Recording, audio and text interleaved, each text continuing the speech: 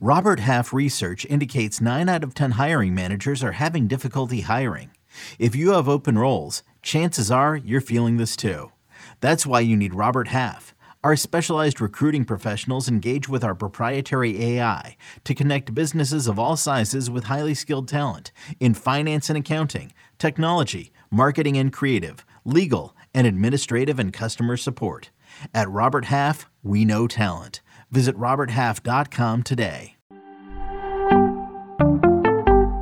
Finally, let's get to our starting pitcher preview part 1 next on Fantasy Baseball Today in 5. Welcome into FBT in 5. As always, make sure to follow and stream us on Spotify. Today is Thursday, February 24th. I am Frank Stanfield, joined by Scott White. And Scotty, let's start with your strategy when it comes to starting pitcher. We know that year over year, it's pretty hard to predict. We don't know what kind of ball they're going to play with, sticky substances, all this kind of crazy stuff. What is your strategy in 2022? I went all in on starting pitcher last year, like never before, and it backfired. It backfired in a pretty major way. Not entirely my fault. They went and changed the ball on me, and I think that's one of two things that contributed to a total landscape change at the position. The ball didn't carry as much. It didn't fly out of the park as easily, and that helped reintroduce a middle class to a position that used to have a large one, but it had disappeared because it had become so easy to hit home runs that really you had to blow the ball. Yeah, you had to blow the bat out of a batter's hands to succeed as a pitcher in the league, and only so many pitchers could do that. Middle class is back. And not only that, but I think the upper class has kind of come down a peg too because of the other change, the introduction of the sticky substance ban mid-season. The elite are still elite, but they're elite less often, and they don't stand out quite as much from the crowd as they used to before. And obviously, we don't have a large sample for me to say that, but that was kind of my takeaway from the second half of the season with the sticky ban substance in effect. So I see the hitters, the rounds 1 and 2, the hitters standing out more from the pitchers in that range. And then I go pretty heavy on pitcher after that, after the first 2 rounds.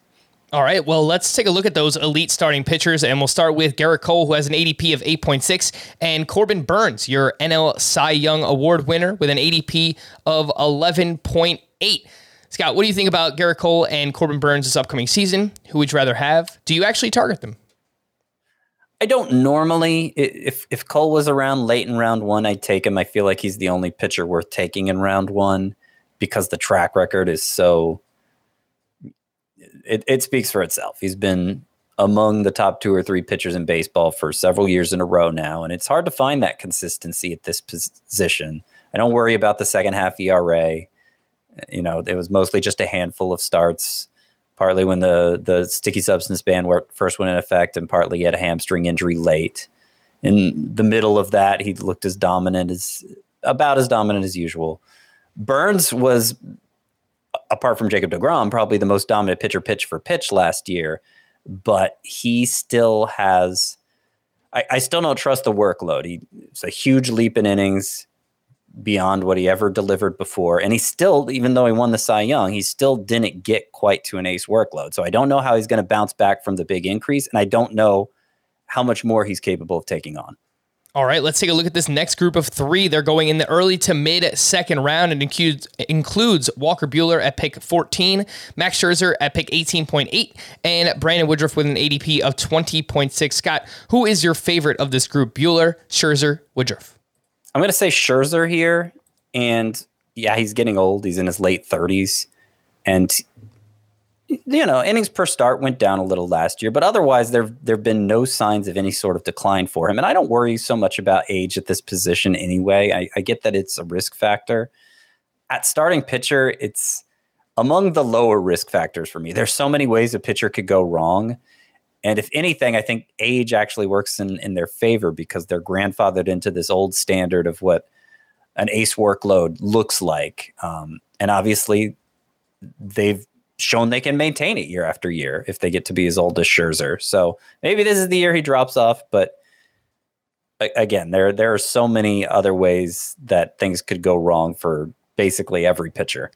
All right, Scott, I'm going to give you a minute to talk about something you probably need way more than a minute to talk about. But Jacob deGrom with an ADP of 21.4 and Shane Bieber with an ADP of 24.8 both come with quite a bit of injury risk, but also a lot of talent. So how are you handling those two going at the end of round 2 in a 12-team league? I would take deGrom before Bieber. I'm more likely to take Bieber because I think deGrom would have to come at a little bit of a discount for me.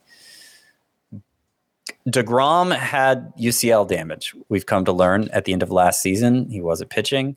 He had a tear in his UCL. MRIs now say the tear is gone. I'm skeptical. That his elbow is actually okay, that actually healed on its own and won't require surgical intervention. Bieber missed a lot of last season with a shoulder injury, came back, the velocity was down, the spin rate was down, big surprise, it was post-foreign substance ban. I think with normal offseason rest and buildup, he'll be back to normal. He'll figure out how to regain the spin like basically every pitcher did, and he should be ready to take on a big workload again.